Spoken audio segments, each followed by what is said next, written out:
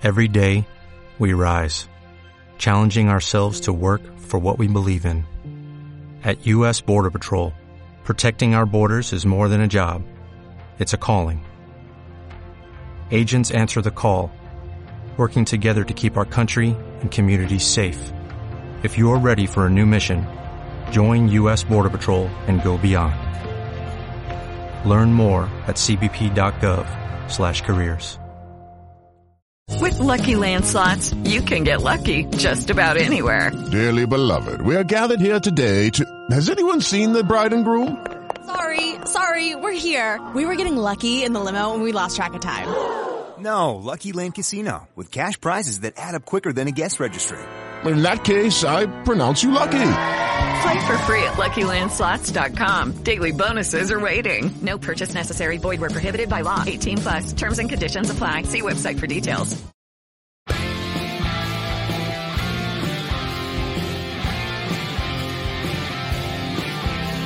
The life of comic fandom can be lonely, but just around the corner can be found. A place that lets you know you're not the only nerdy true believer who's around. The comic book store, 'cause that's where the books live, but it's also much more. It's the heart of the art form that we all adore.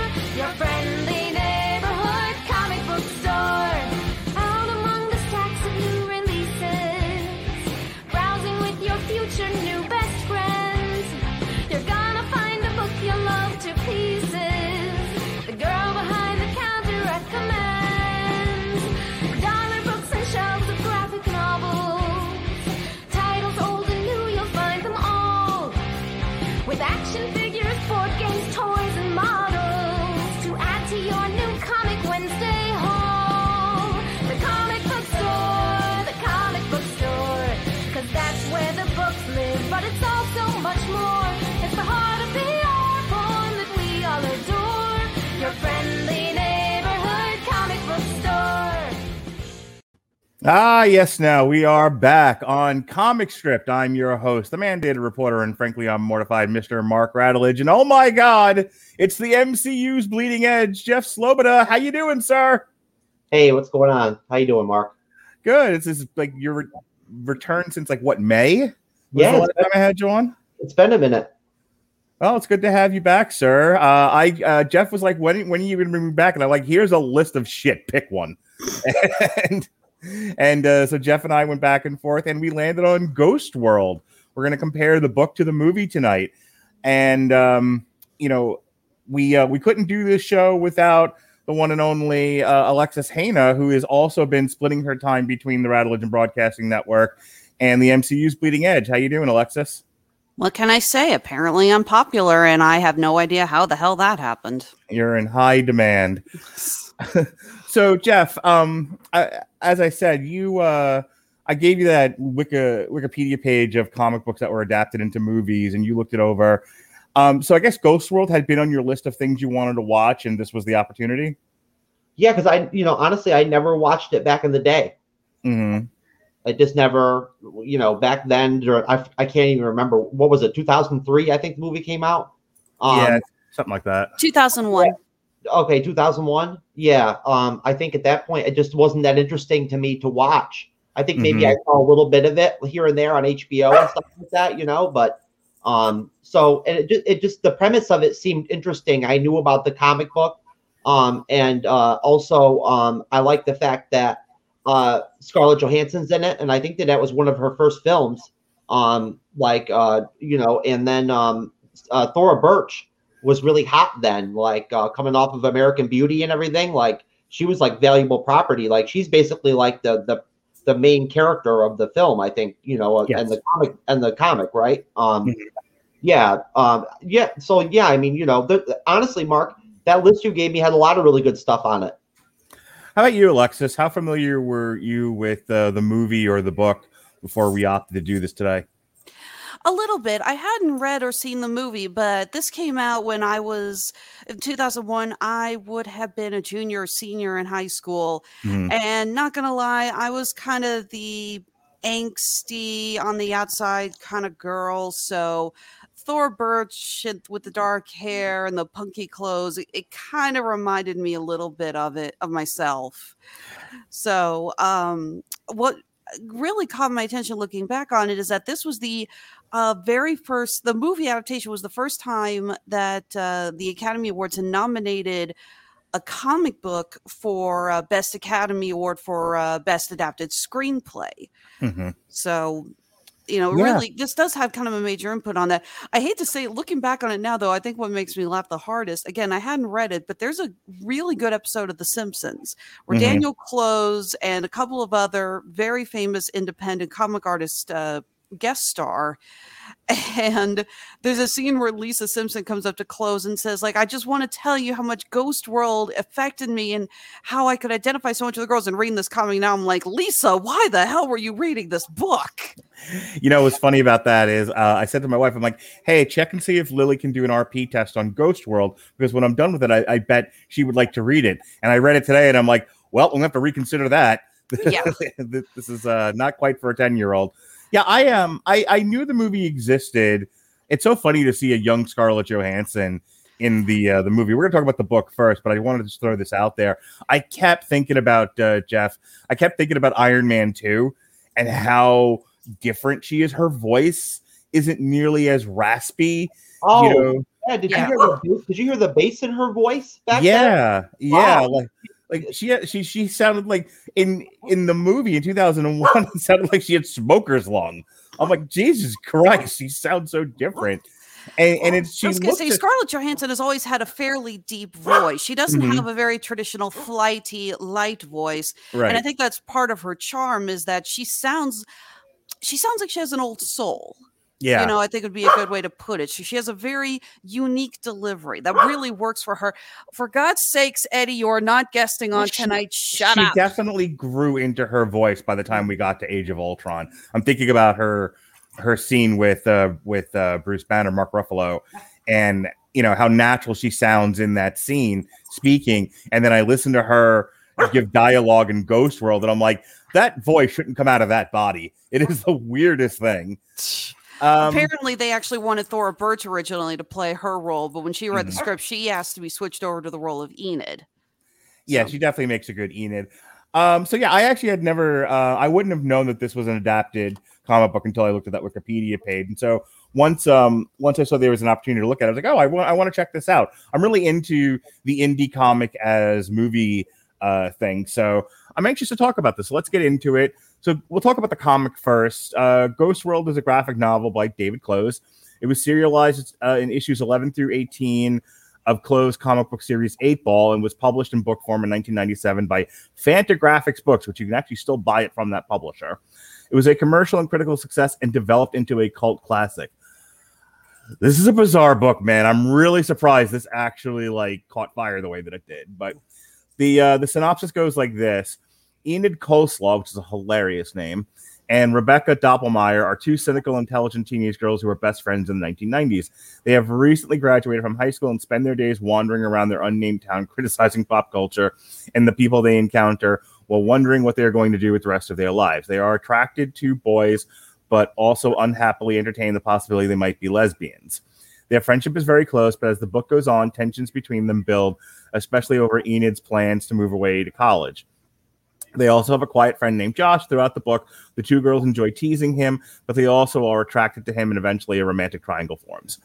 A section in the middle of the story features Clowes in a cameo as a cartoonist that Enid admires, with whom she is infatuated, but finds creepy and a perv when she actually sees him. The comic ends with Enid and Rebecca separating. While they speak half-heartedly of getting together sometime, the easy intimacy they once knew is long gone. Rebecca is now in a relationship with Josh and seems on her way to settling into a normal life, while Enid, having failed to get into college, is in as much of a misfit as ever, and finally leaves town alone to start a new life. Jeff, I'll start with you. This was a bizarre read for me. What did you think? Well, it's not. It's really not my sweet spot at all. Like as far as stuff to read, like it was very uncomfortable at times for me to read it just because it was kind of boring to me. Well, I will lie to you. It's just not my kind of comic book. Like it's not my deal. But basically, I felt like it's definitely I mean, I don't, my daughter's 17 years old. I wouldn't care if she read this. You know what I mean? Like, I don't think she would. To be honest with you, I don't think I'd be able to get her to do it. But I felt like I guess I can see how some people could get into this type of content. I get it. It's just not, again, it's not like in my purview of like, what I would typically pick to read. I found it to be kind of like weird. And like the of course, I know we're going to talk about it later, but the comic books and what goes on in the movie are very different. Yes. So, like that, kind of surprised me. Yeah, one of the things my takeaway from this, Alexis, was this really had no plot.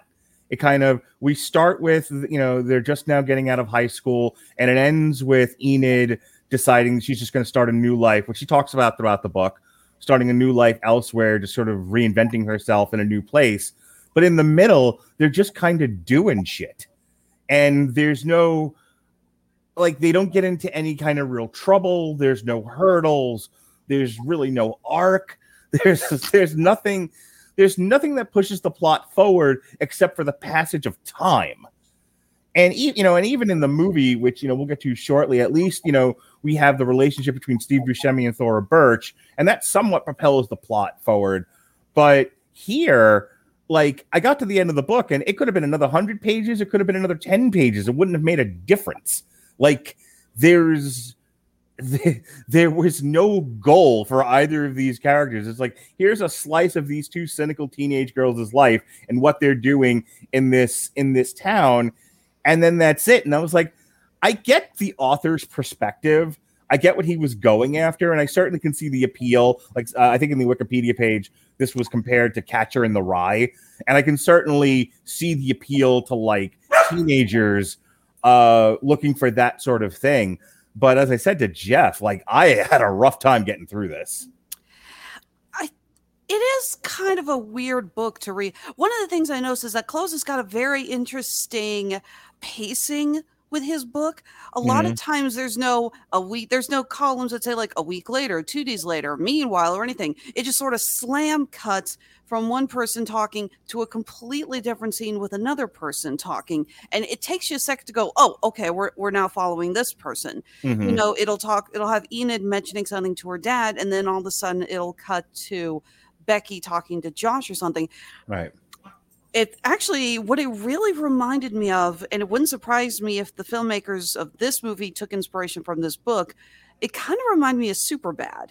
The idea of an evolution of two characters, two teenagers specifically, who just kind of come to the realization that they are on different paths now that they are forced to confront adulthood.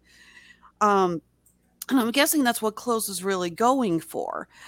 The idea is that it's the evolution of these characters that moves the pacing along. And I get that's not everybody's thing. I understand that because it is kind of a weird book to get through. Part of my other problem is that, God forgive me, I don't like the way a lot of the characters look. Close has a very unique art style and it works for him, but some of the characters were just very ugly. And I don't know if he was designing that on purpose or not. You have the character Melora, I believe her name is, who shows up periodically to talk to the girls and everything. But the way she's drawn, she looks like the world's worst caricature of Jackie Onassis. In the movie, she's really pretty. Yeah, she's very pretty. And I get the idea she's supposed to be pretty and popular and friendly, because Lord knows I knew a lot of girls like that who were just like, hey, how are you? I'm like, we're not technically friends. You're just being nice because that's just who you are. So I see where they're going with her, but it's very hard to get the idea until you really get through the book and you think about, so who was the Melora character? You have, Josh is supposed to be the guy they're both dreaming over and how cute he is, but he's very generic looking and it's a little hard to tell. It's like, what about him makes him so good looking?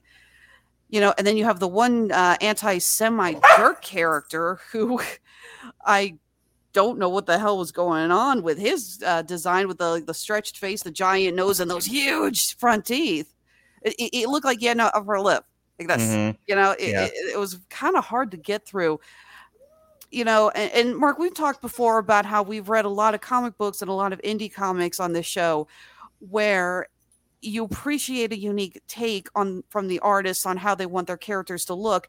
But if it doesn't appeal to you personally, you're going to have a hard time reading the book. Yeah, I have the book here, and I'll kind of show it on screen here.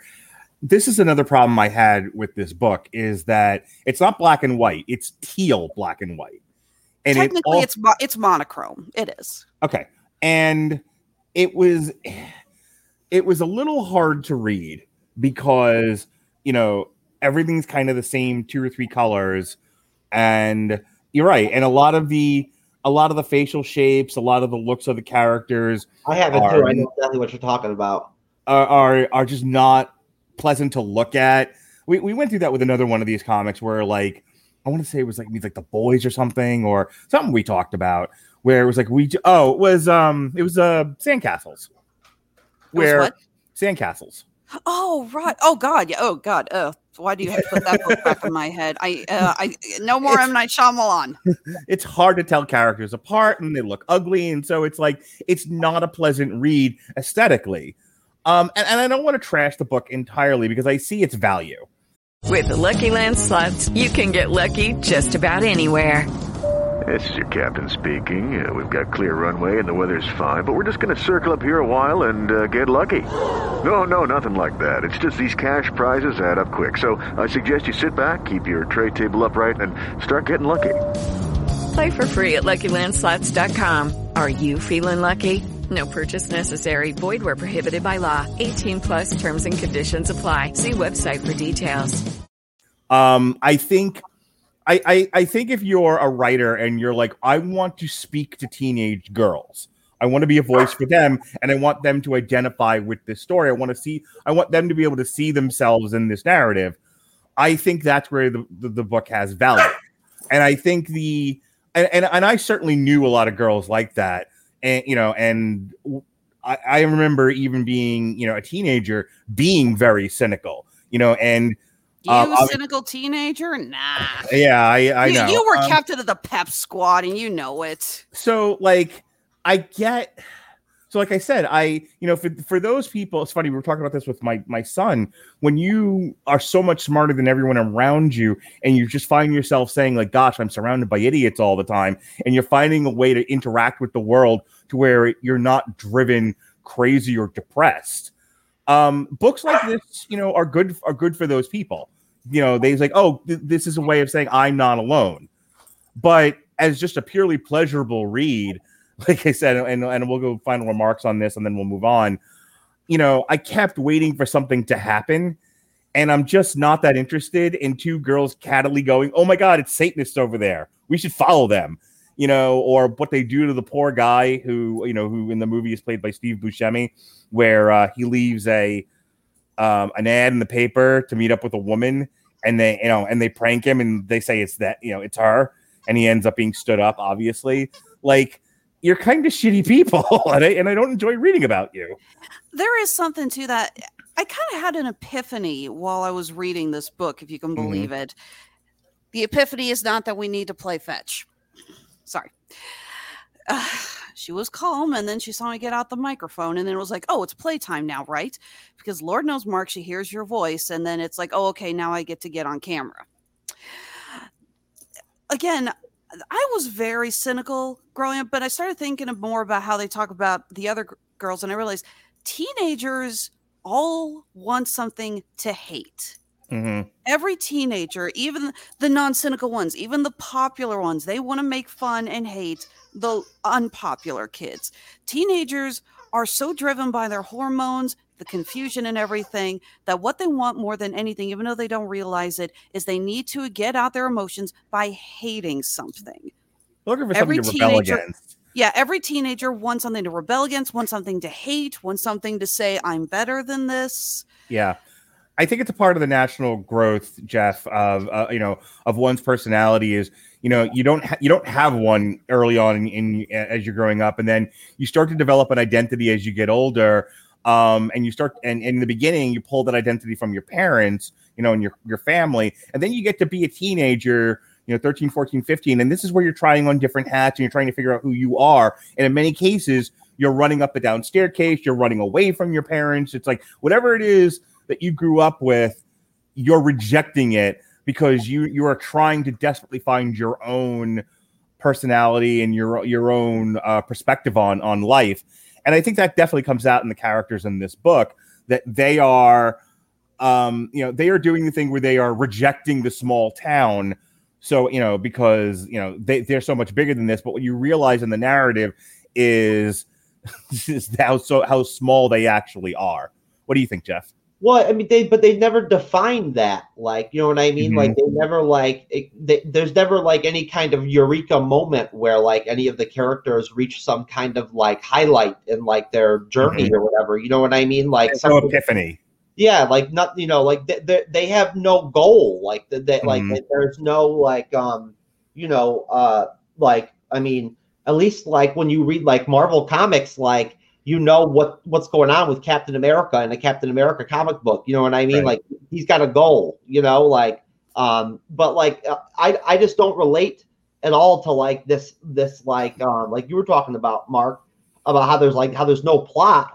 I mean, I relate more to the movie than I do to like the book, just because like I do better with like the actual seeing the physical acting and and the characters as people and everything. And I feel like they're almost like nihilistic, like at least like what's her name? Is it Ida? Enid. She seems almost like nihilistic to some extent. Like she doesn't really care about anything, like really, or isn't all that interested in anything. Well, I think that's a very valid point that you're making, Jeff. And we'll end with this, and then we'll move on to the movie. If I can jump in, Mark, I agree with you, but I think that's kind of why it appeals so much to younger audiences, because so many teenagers are kind of nihilistic. They're confused. They don't really know what's going on. I feel that this appeals because not every person comes to an epiphany, and a lot of people sure as fuck don't come to epiphanies when they're teenagers. I wish to God I had more epiphanies when I was a teenager, and I didn't waste like so many years screwing up so many things because I didn't have life figured out yet. This almost has like a tragic dramatic structure in that you have one character who just sort of you have characters who in the beginning are sort of rejecting everything around them, and are trying to ascend. They both fail. One just sort of accepts her lot in life and gets and goes to the boyfriend and decides she's just going to make a life of it here in town. And that's Rebecca. And then you have Enid, who decides she's just going to run away. Like both of them fail.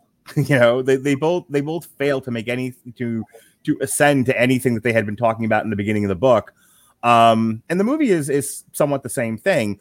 But that's sort of the structure of the book here, is that and it is interesting. It's because you rarely see sort of the unhappy tragic ending in a lot of stories. And this one's sort of brave in that respect. Like I said, you have Enid who runs away and decides she's just going to start all over again and try to be a new person. And then you have Rebecca, who's like, I'm just going to kind of give in here. It's funny. I wrapped up watching The White Lotus on HBO earlier today, and there's a character that does something very similar. She has a choice to be the trophy wife or to be her own person, and out of sort of fear and anxiety and comfort, she chooses to be the trophy wife. And her line is, "I'm going to be happy. I'm going to be happy," which I thought was an interesting take. Before we move on, I just want to talk about one of our sponsors here, and that is Grammarly. Grammarly's AI powered products help people communicate more effectively. Grammarly helps you write mistake-free on Gmail, Facebook, Twitter, LinkedIn, and nearly anywhere else you write on the web. Grammarly corrects hundreds of grammar, punctuation, and spelling mistakes while also catching contextual errors, improving your vocabulary, and suggesting style improvements. To download Grammarly today, go to getgrammarly.com/W2M network. Again, it's getgrammarly.com/W2M network to download Grammarly for free. All right, so let's get to the real exciting part of this. Ghost World, the movie, starring Thora Birch, Scarlett Johansson, Brad Renfro, and Steve Buscemi. And this came out in 2001 and won all kinds of awards. This thing, or nominated, won some awards, nominated for awards, was a runner-up. This apparently very well received. And the plot goes like this. Best friends Enid and Rebecca face the summer after their high school graduation with no plans for their future other than to find jobs and live together. The girls are cynical social outcasts, but Rebecca is more popular with boys than Enid. Enid's diploma is withheld on the condition that she attend a remedial art class. This is not in the book. Even though she is a talented artist, her art teacher, Roberta, believes that art must be socially meaningful and dismisses Enid's sketches as nothing more than light entertainment. I wanted to strangle this character with every fiber of my being. The Enid or the art teacher? The art teacher. Okay, we'll talk about that. The girls see a personal ad in which a lonely middle-aged man named Seymour, played by Steve Buscemi, asks a woman he met recently to contact him. Enid makes a prank phone call to Seymour, pretending to be the woman and inviting him to meet her at a diner. The two girls and their friend Joss secretly watch Seymour at the diner and make fun of him. Enid soon begins to feel sympathy for Seymour, and they follow him to his apartment building. Later, they find him selling vintage records in a garage sale. Enid buys an old blues album from him, and they become friends. She decides to try to find women for him to date. Enid has, meanwhile, been attending her remedial art class, and she persuades Seymour to lend her an old poster depicting a grotesquely caricatured black man, which was once used as a promotional tool by the Coon Chicken Inn, the fried chicken franchise now known as Cook's Chicken, where Seymour works in corporate. Enid presents the poster in class as a social comment about racism, and Roberta is so impressed with the concept that she offers Enid a scholarship to an art college. But, like what happens on the regular. Yeah, I'm like I mentioned that before the show. It's like, you mean I could have gotten a full scholarship to art school just by showing a poster I found in the trash? Yeah, that's how that works. Yeah. I took the hard way to get into art school. Seymour receives a phone call from Dana, the intended recipient of his personal ad. Enid encourages him to pursue a relationship with Dana, but she becomes unexpectedly jealous when he does so, like you do. Enid and Rebecca's lives start to diverge. While Enid has been spending time with Seymour, Rebecca starts working at a coffee shop. Enid gets a job at a movie theater so she can afford to rent an apartment with Rebecca, but her cynical attitude gets her fired on the first day. The girls argue, and Rebecca abandons the idea of living with Enid. When Enid's poster is displayed in an art show, school officials find it so offensive. How offensive did they find it? They found it so offensive that they forced Roberta to give her a failing grade and revoke the scholarship, because that's what happens. Enid turns to Seymour for...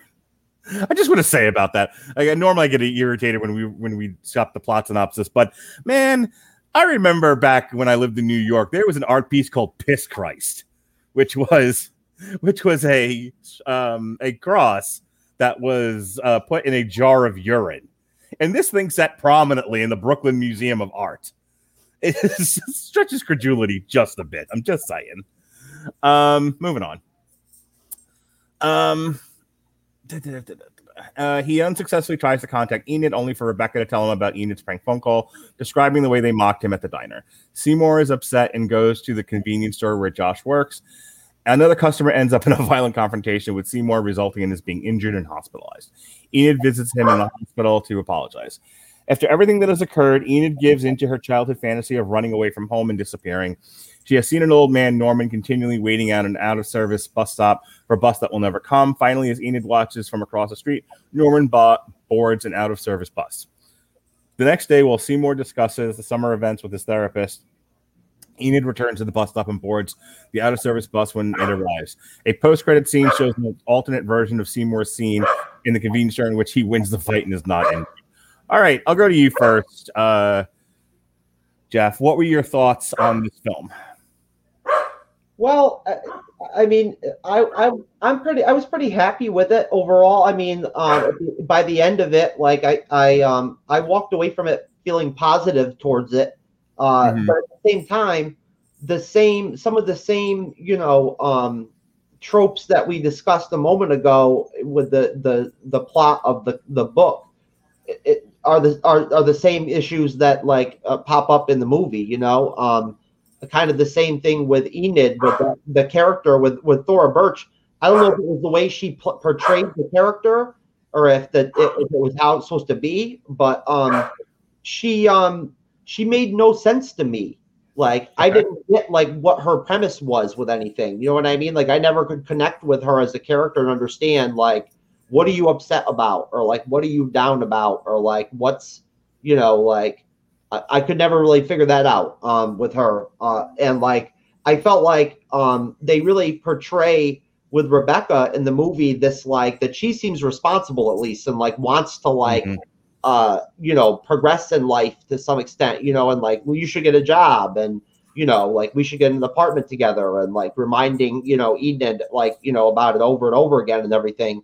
And like, I don't know, like, I mean, is the whole point supposed to be that, like, again, she's like a nihilist, and like she tried to work for a day and she got fired at the first day at her job at the movie theater or whatever, and like it's all a big like F you to like the world or something? Like, I don't know, but I don't really understand what the mess. Maybe because I don't know, because I'm watching it at this age. Maybe if I'd watched it when I was, like Alex said, like a junior in high school or whatever, or a senior or whatever, I probably would have felt differently about the movie. But like watching it now, I felt like, what's the point? Like, again, like the lack of plot almost, like, you know, like at least like with the Steve Buscemi Enid relationship in the film, that gives you something to like connect to and bond to, like, it, you know, and like gives the film kind of some purpose and whatnot. Yeah. But then the way that they wrapped that up with them like having sex, which was kind of weird because she's 18 and he's like 40 something years old or whatever, you know what I mean? Like, I'm telling you right now, I wouldn't do that with an 18-year-old girl, but like that's just me. But like that was kind of weird. I can remember seeing this movie coming out, like when it came out back in the day, and thinking to myself, why is Steve Buscemi like making out with this like Thora Birch? Like, this is crazy. Like, did she have to sign some kind of waiver or something like to do that stuff? But yeah, that's basically it. I mean, at least with the movie, I understood what was going on for the most part. With the book, I was confused by like some of what was going on at times. I didn't really understand some of the characters and stuff like that. So, you know, I guess, again, you've got to look at it with the lens of like the fact that it came out in 2001. I can see why it was successful back then. Sure. I think what the movie does exceptionally well, and I like this movie a lot. I like this movie a lot more than I like the book. And here's why. The book alludes to the fact that Enid is in some ways psychologically damaged. She self-sabotages, you know, she does not allow herself to be successful. But I don't think the book does the world's best job of portraying that. The movie, that is the movie. This is the movie about how Enid has every opportunity in the world to better herself and will always make the wrong choice. Just she psychologically compelled to, done so out of anxiety, whatever the reasons are. I think, you know, the thing that comes across to me about the Enid character, Alexis, is how much of her cynicism and, as Jeff keeps saying, her nihilism is a cover for her own insecurities. And those insecurities cause her to not just damage her own life, but the lives of everyone around her. You know, Rebecca ends up cutting her off because she's trying to move upwards and onwards with her own life, such as she can. But even there, you know, she's moving in with her. She's not moving in with her. But the real big one is what she does to Steve Buscemi. She wrecks this guy's life. She's like an atom bomb. And those all come out of her own psychological damage. Lucky Land Casino, asking people, what's the weirdest place you've gotten lucky? Lucky? In line at the deli, I guess? Aha, in my dentist's office. More than once, actually. Do I have to say? Yes, you do. In the car before my kids' PTA meeting. Really? Yes. Excuse me, what's the weirdest place you've gotten lucky? I never win and tell. Well, there you have it. You can get lucky anywhere, playing at LuckyLandSlots.com. Play for free right now. Are you feeling lucky? No purchase necessary. Void where prohibited by law. 18+. Terms and conditions apply. See website for details. Agreed. I think it's also the idea of somebody discovering for the first time in their life when their actions actually have consequences. Mm-hmm. Again, this is something I think a lot of us went through when we were teenagers. The first time we got fired from a job, the first time something that we wanted that we thought we always thought we'd get, we don't get, and we don't know what to do. And you see that throughout the movie, especially with her art school. We know she's a talented artist, but she has to take this remedial art course, and it's pretty clear originally she took it because she just didn't give a, she didn't care about school. But now she's at odds with her teacher because this crazy ass art teacher thinks that all art needs to be socially meaning. And when she shows her doodles, which are good, very good, apparently not done by Close, but done by the daughter of R. Crumb. If you can believe it. Yeah. Wow, yeah. the director had previously done a documentary on Crumb, and he actually contacted Crumb's daughter and said, they were like, why don't we have clothes due and it'd be a nice Easter egg? And the director said, no, we need a female artist to draw these. Huh. So she's the one who did it. She's very talented, but the teacher dismisses it as light entertainment. So that's one of the reasons she brings in that poster, is that she's basically saying, fine, this is what you want. I'll give it to you. And then when things start to fall around her and she's getting upset, that's when she, does decide to try to go for the art scholarship. She's like, well, I hope it's not too late, because she's finally starting to feel like things are not going to go the way I wanted them to, the way I always thought they would. Crap, I got to scramble now to try to pick myself up, or I'm just going to fall flat on my back. See, I took it a little bit differently. I feel like she starts to grasp at things like the art school or moving in with Rebecca, because she's... There's a great line from The White Lotus. There's a line said about a character, and I think it applies to Enid as well. It's not that you want anything, you just want more than the next person to you. And I feel like that's Enid, where it isn't so much that even she wants a job and she wants an apartment or she wants to go to art school. It's that she doesn't want anyone else to have more than she does.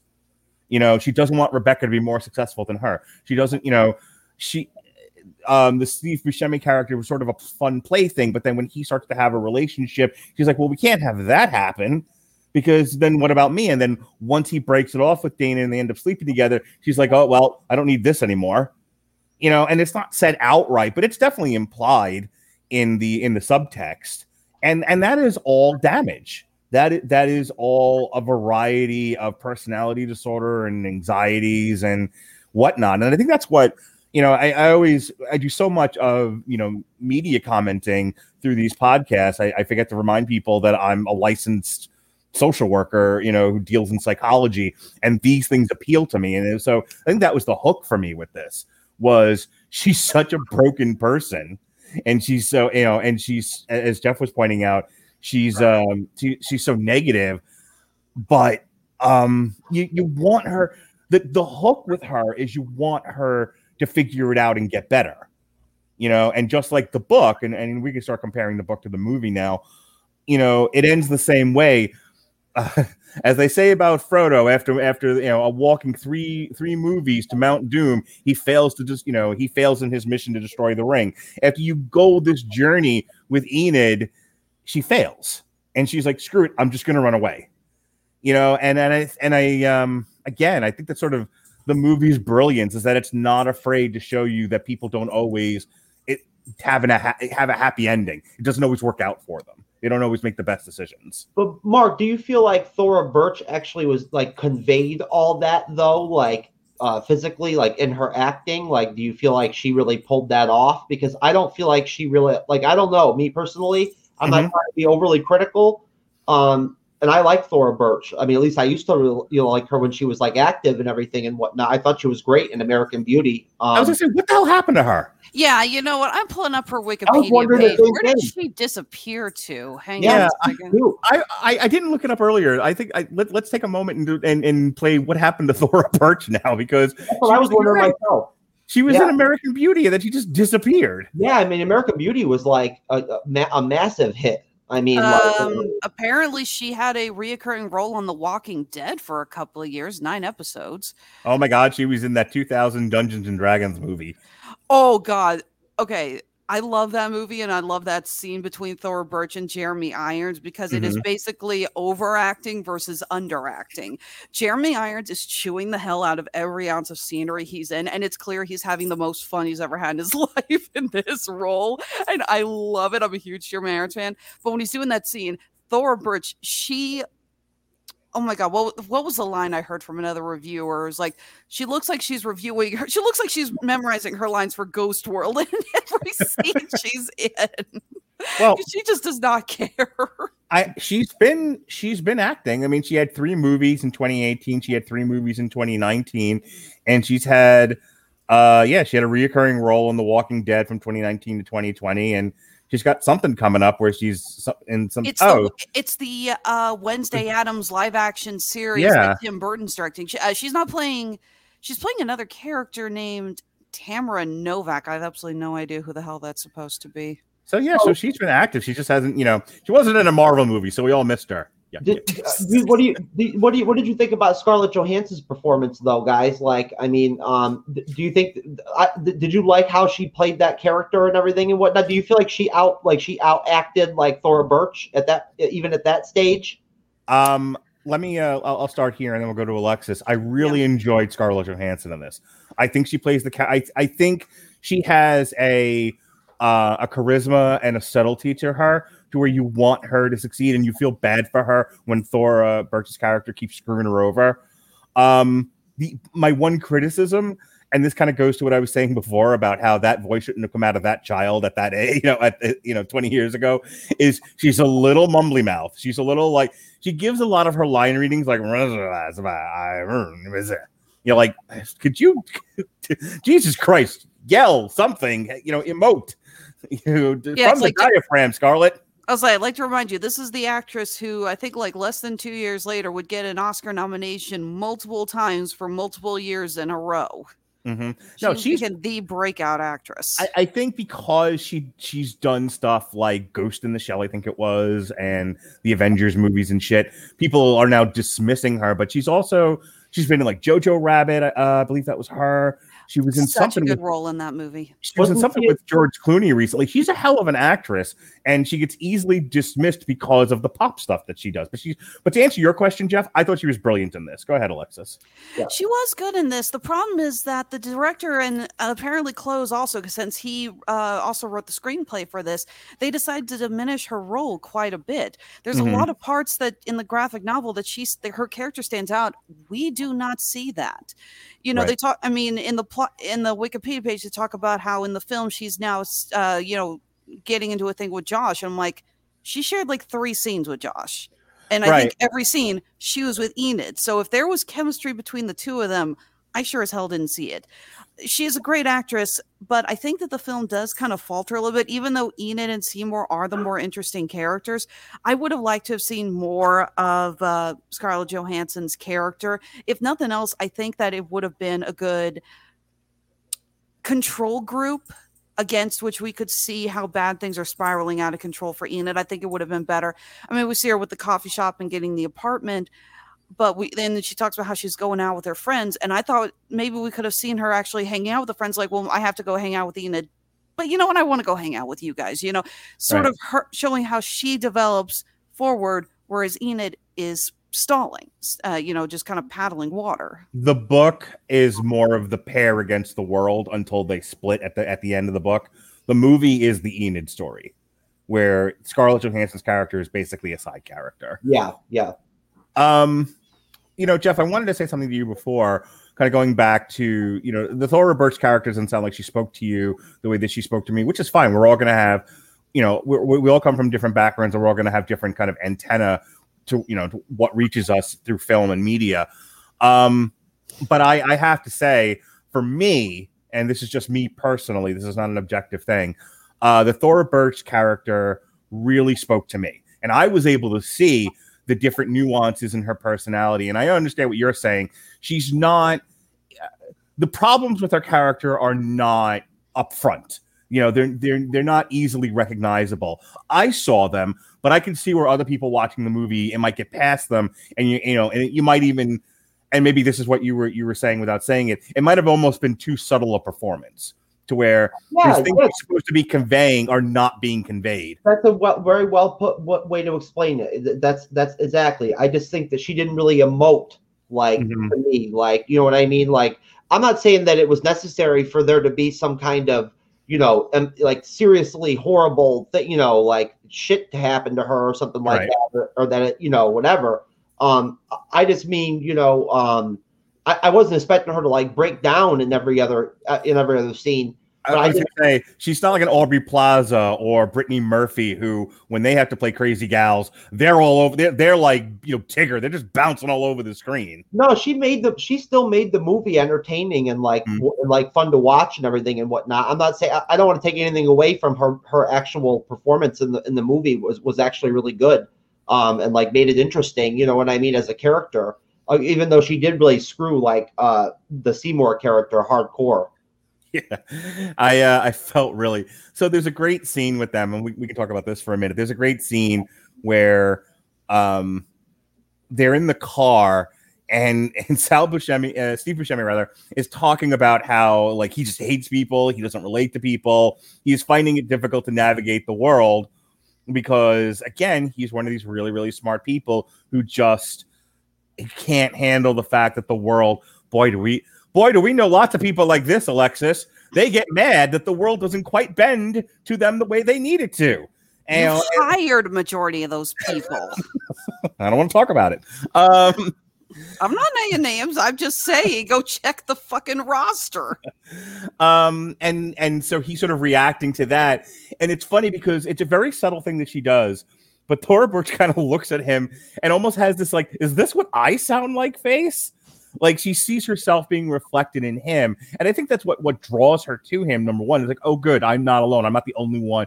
It's not just me and Rebecca who see the world this way. There's another person too. And he's like twice our age. So I thought that was it was a fun scene for Steve Buscemi. And I think it was a very powerful scene for the movie, Alexis. Definitely. Steve Buscemi is such a criminally underrated actor. I know he often gets cast as like the weirdos and the, the outsiders and everything, but I've seen him in some movies. He's honestly I think a brilliant actor. He plays so many different characters and he does it so well. There's a movie I always remember with him. I doubt very many people have seen it. It's called The Imposters. It was actually written and directed by Stanley Tucci, who's in it. And he plays this loud singer who's called like Happy. His first name is Happy, and he's suicidal. And it's freaking hilarious. Various times he tries to kill himself while he's on, because the whole movie takes place on this ocean liner back in the I think the 40s, and it's just so funny. His character is just. I don't like laughing at suicidal people, obviously, but the way they make it so hilarious, it's really well done. And he sings. Steve Buscemi is a good singer. He really is. And he actually performs a number of the musical numbers in the movie. I love seeing him really get to stretch his technique, so to speak. Alexis, it's something I want to talk to you specifically about. And then, Jeff, you can weigh on this too if you want. But clearly, Thora Birch, in presenting the Coon poster, is trying to agitate the teacher. That's the way I read that. Like, she was being passively antagonistic. And when the teacher almost calls her on it, like she has to now, like, well, you brought this to class. If we're going to take this seriously, you now have to defend this thing. And she comes up with a fairly reasonable explanation. She's able to think on her feet, but it definitely, it was an attack on the student next to her who did the tampon sculpture, and the whole idea of this teacher sort of raving about all of these wild art projects. And Thora Birch going, well, I'm going to do a very punk rock, very, rebellious thing. And I'm going to bring in this poster and I'm like, I'll hide behind the guise that I'm doing social commentary. But really, I just wanted to bring a racist poster in to make everyone feel uncomfortable because I hate you all.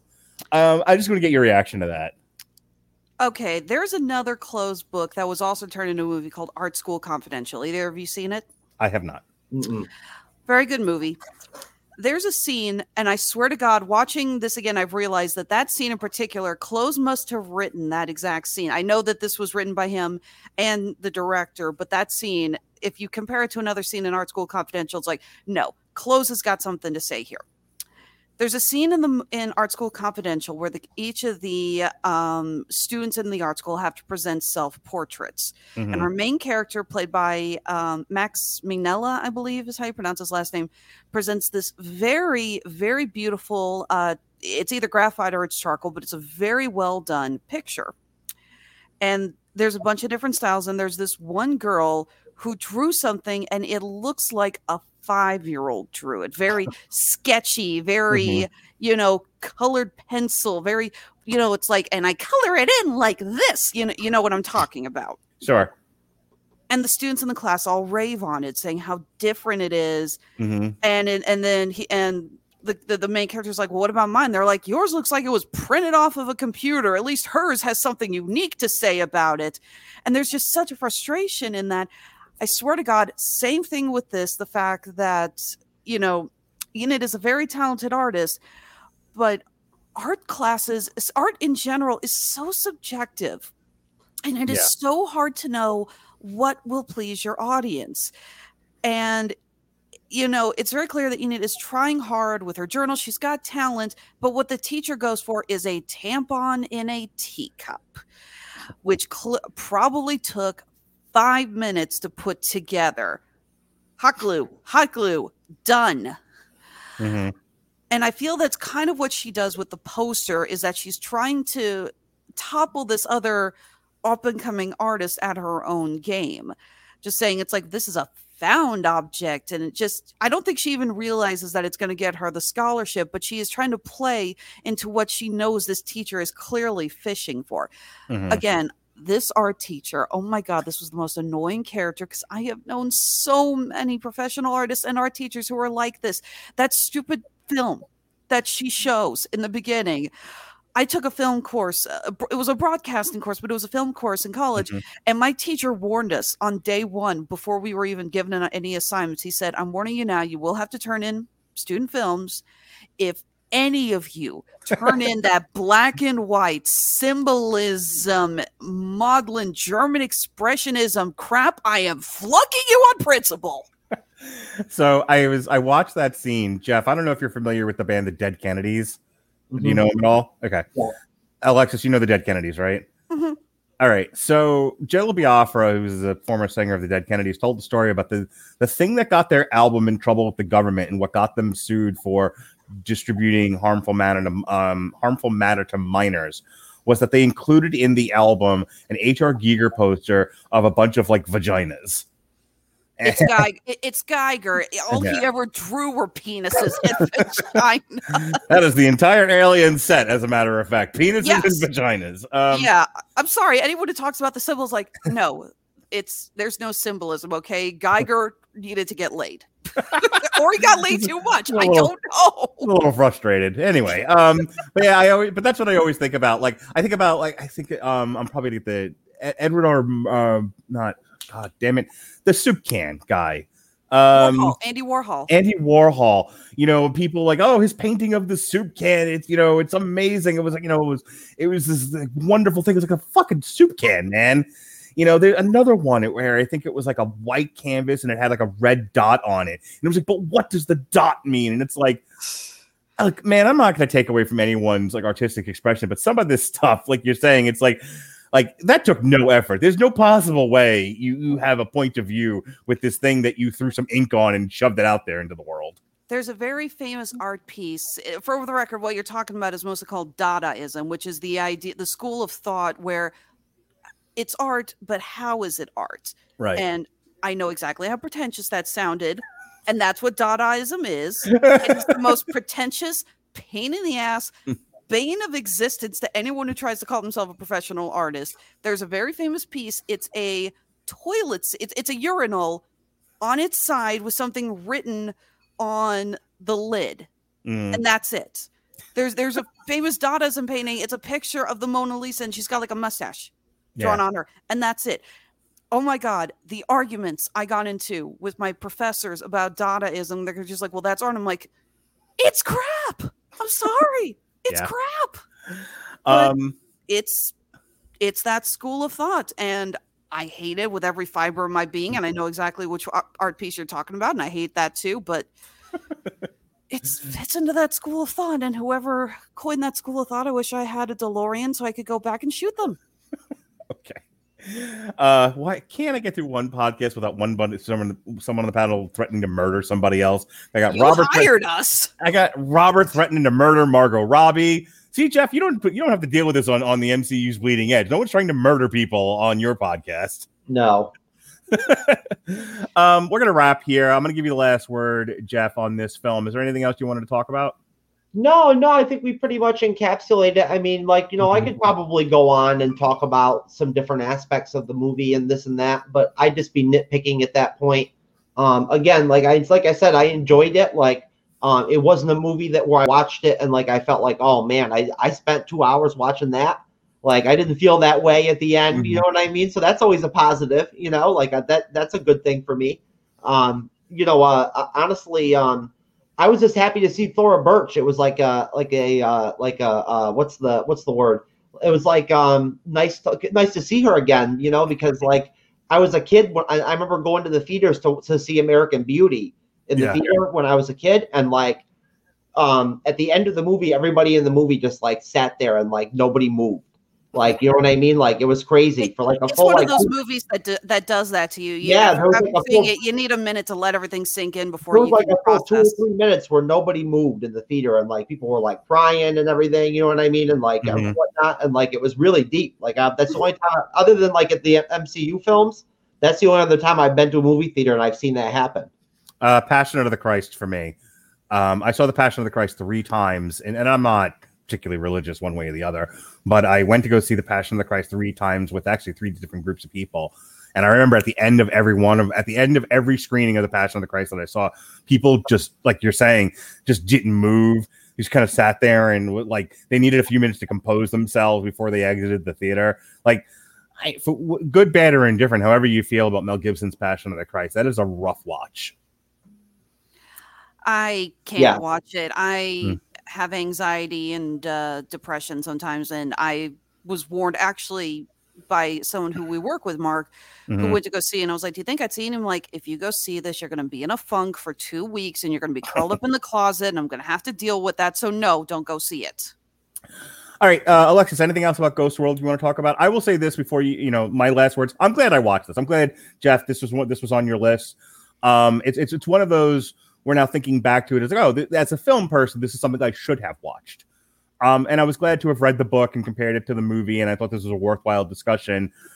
This has got no rewatchability for me, though. This is one of those where I checked it off the list, and I'm like, okay, on the shelf you go. And I said those exact same words about the new Iron Maiden album, where it's like, I'm glad we did this. On the shelf you go, never to be rewatched again. I'll give you the last word, Alexis. I am glad I saw this. It was available free on Prime Video, so I didn't have to pay a renter's fee for it because, yeah, it's good, but it's not one I really think I want to revisit anytime soon. But it has given me more of an interest in Chloe's work. I highly recommend checking out Art School Confidential, both the book and the movie, if you were a fan of this.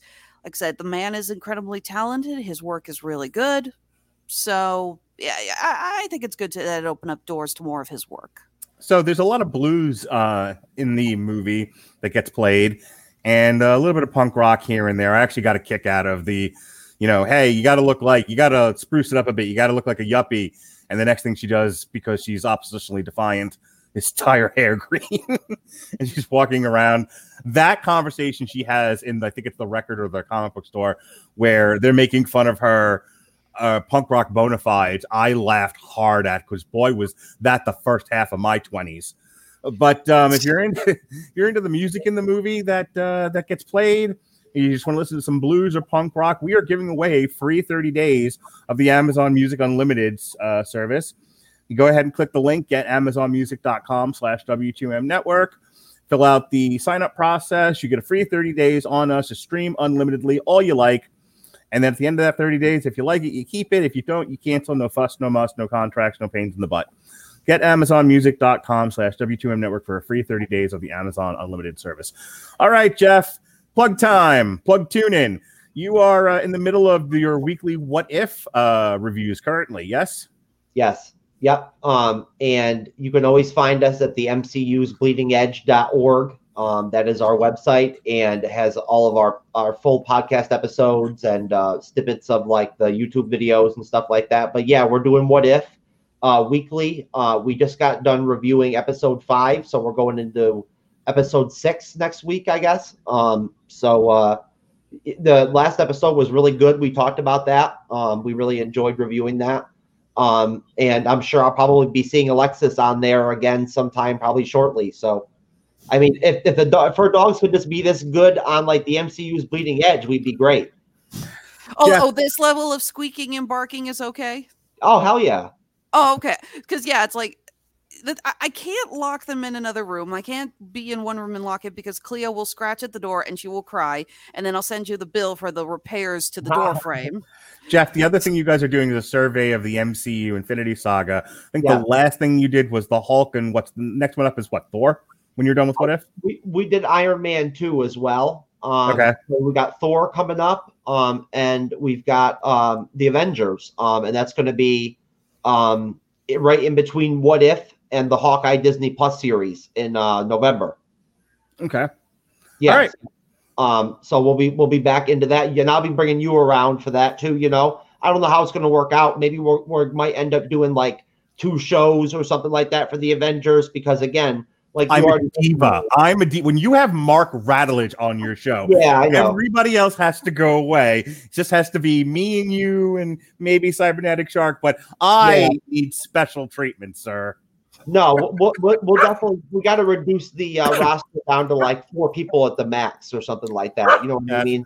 Yep. Alexis will tell you, I've had to do a hard cap on our shows. Like I'll have shows like Venom or Halloween or something where everyone comes out of the woodwork. What was it? Oh, Candyman. That was one where I literally had to split it into 2 different reviews because I had 97 people that wanted to talk about it. And I have to skip the Venom 2 review because we have too many people who want to do it. And I've got a gamer world record, former world record speed run holder, current world record points holder for the Sega Genesis Maximum Carnage game. And well, you're on the Venom 2 review.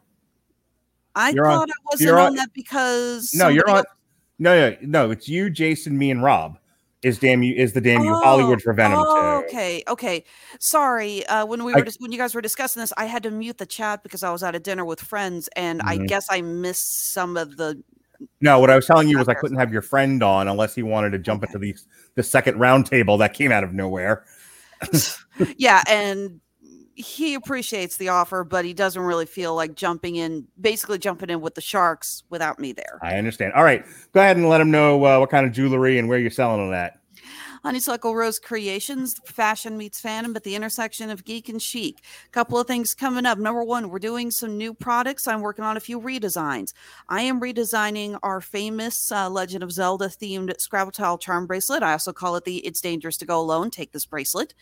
We're putting in some new items and adding some updated art styles to that. Number 2, we are going to be leaving next week for Cincinnati Comic Expo. It is our last show of the year.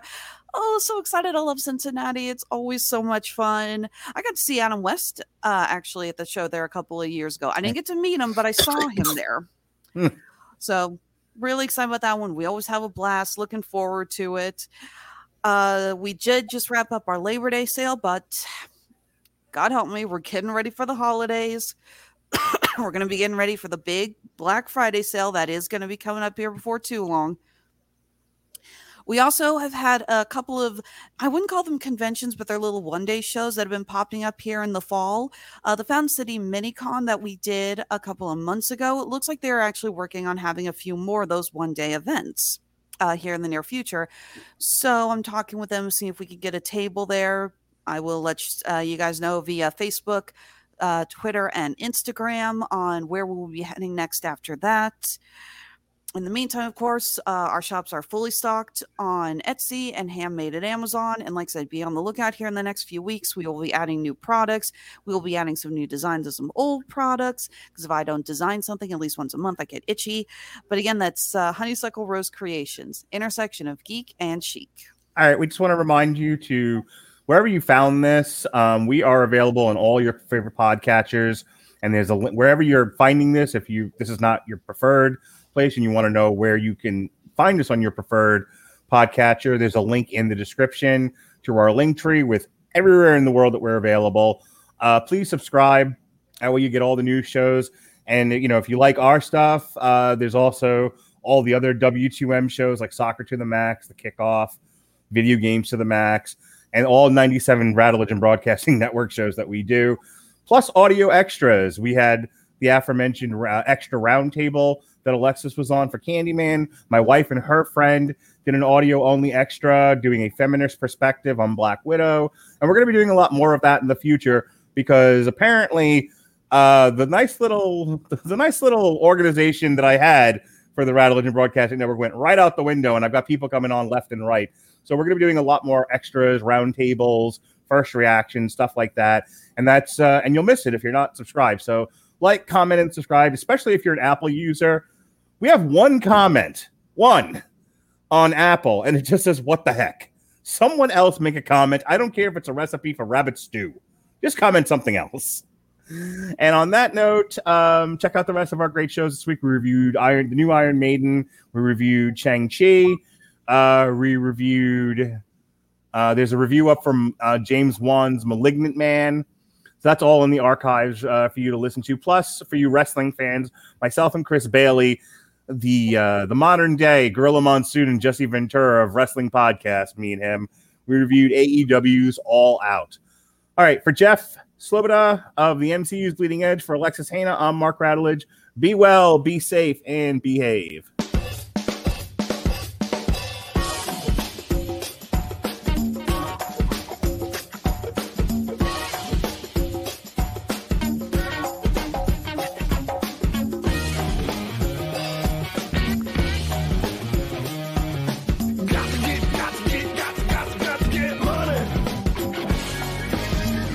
Lucky Land Casino, asking people, what's the weirdest place you've gotten lucky? Lucky? In line at the deli, I guess? Aha, in my dentist's office. More than once, actually. Do I have to say? Yes, you do. In the car before my kids' PTA meeting. Really? Yes. Excuse me, what's the weirdest place you've gotten lucky? I never win and tell. Well, there you have it. You can get lucky anywhere, playing at LuckyLandSlots.com. Play for free right now. Are you feeling lucky? No purchase necessary. Void where prohibited by law. 18+. Terms and conditions apply. See website for details.